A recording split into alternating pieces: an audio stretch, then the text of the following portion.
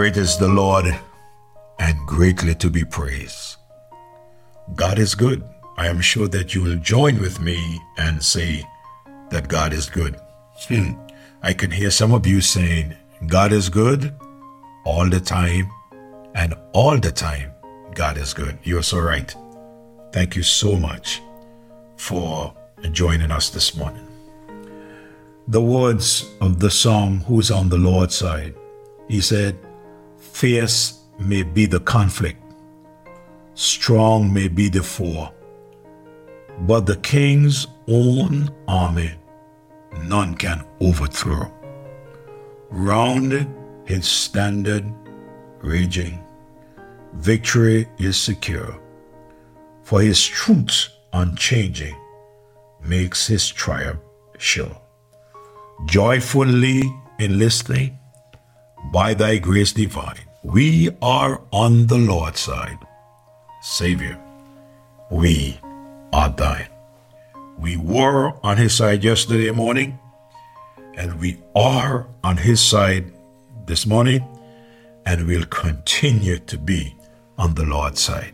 And the brethren say, Amen. You on the right side. Don't you give up.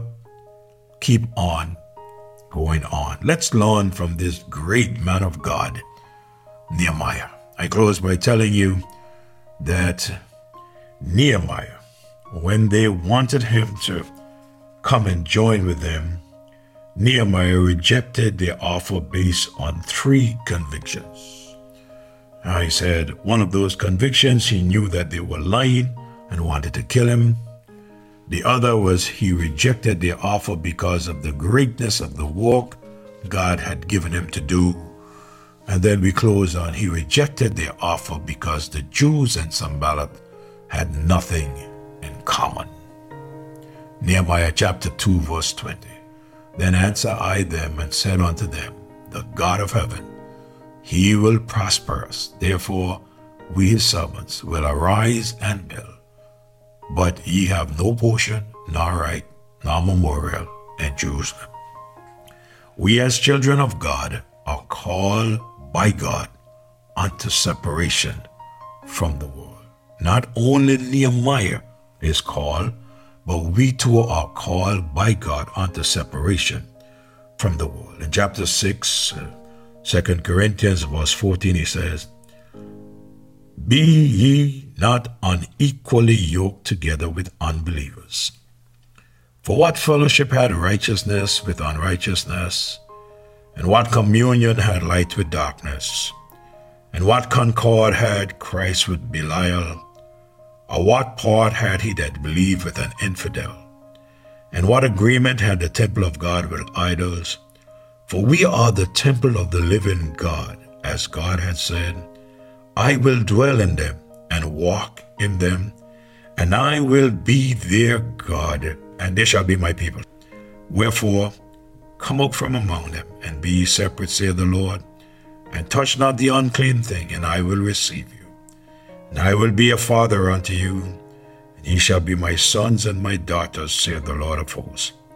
Having therefore these promises, dearly beloved, let us cleanse ourselves from all filthiness of the flesh and spirit, perfecting holiness in the fear of God. What am I saying? I am saying that God expects his children to be separated from the world and not to live according to the world standards. Notice Nehemiah continual refusal. In verse number 4 of Nehemiah chapter 6, he refused to be influenced by them repeatedly. Look at verse 4. Yet they sent unto me 4 times after this sort, and I answered them after the same manner. Notice, 4 times they sent messages to Nehemiah, the same message they sent to him. And each time Nehemiah offered the very same answer. In chapter 4 of Nehemiah, in verse 12, the Bible said, And it came to pass that when the Jews which dwelt by them came, they said unto us 10 times, For all places whence ye shall return unto us, they will be upon you. What Nehemiah had very straight was, if the offer is wrong the first time, it would be wrong the 4th and the 5th time. May I say something?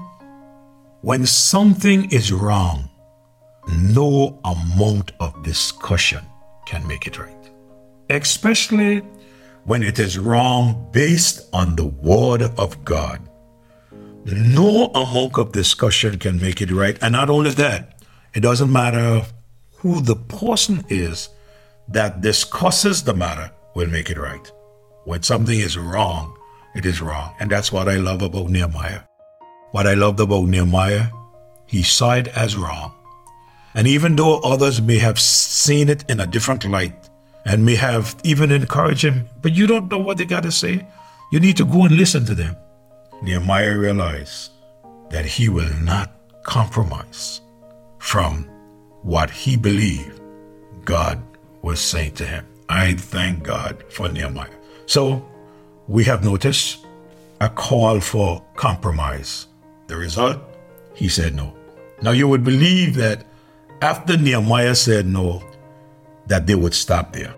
Let me move to another major point and share with you something else. When I read from verse 5 down to verse number 9, I see when they fail in getting Nehemiah to compromise, I can see here where they made a threat to slander Nehemiah.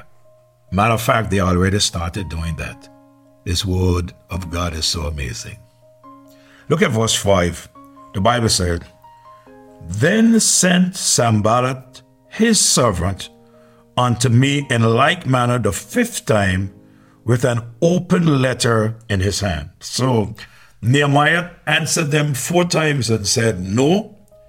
And now Sanballat sent his servant to Nehemiah the 5th time with a letter, but this time the letter was open, not sealed. We're going to talk about that. He sent him with this letter in his hand. What was written? The scripture said, wherein was written, It is reported among the heathens. And Gashmu said it. Said what? That thou and the Jews think to rebel, for which cause thou buildest the wall, that thou mayest be their king according to thy word. Boy, they're now making up stuff on him. Look at verse 7. And thou hast also appointed prophets to preach of thee at Jerusalem, saying, There is a king in Judah. And now shall it be reported to the king according to these words, Come now therefore, and let us take counsel together. Let's discuss this matter of the wrong that you have done. Look at verse 8. Then I sent unto him, saying, There are no such thing done as thou sayest, but thou feignest them out of thine own heart. You make up these things yourself. You know it's not true. For they all made us afraid, saying, Their hands shall be weakened from the work, that it be not done. Now therefore, O Lord, strengthen my hands. Boy, this is important. Nehemiah was not afraid to answer. He answered them based on the word of God, but Nehemiah would always go back to the Lord and say, Lord, help me. He asked God to strengthen their hands. So when they could not get him to compromise, they form a threat to slander him. My time is up this morning, but quickly next morning we're going to pick up here. I'm anxious. Father, again I say, in your wisdom, in leading your people, I trust that we all would stop, listen, and understand, and follow your leading, and not the snares of the enemy. Thank you for your people. Bless them, preserve them, keep them all well, especially your leaders. Oh God, give us spiritual insight that we'll be able to please you at all times. Have your way with us, even as we share with others, hoping to encourage. In Jesus' name I pray. Amen. God bless you, brethren. Click that button and share. See you next morning.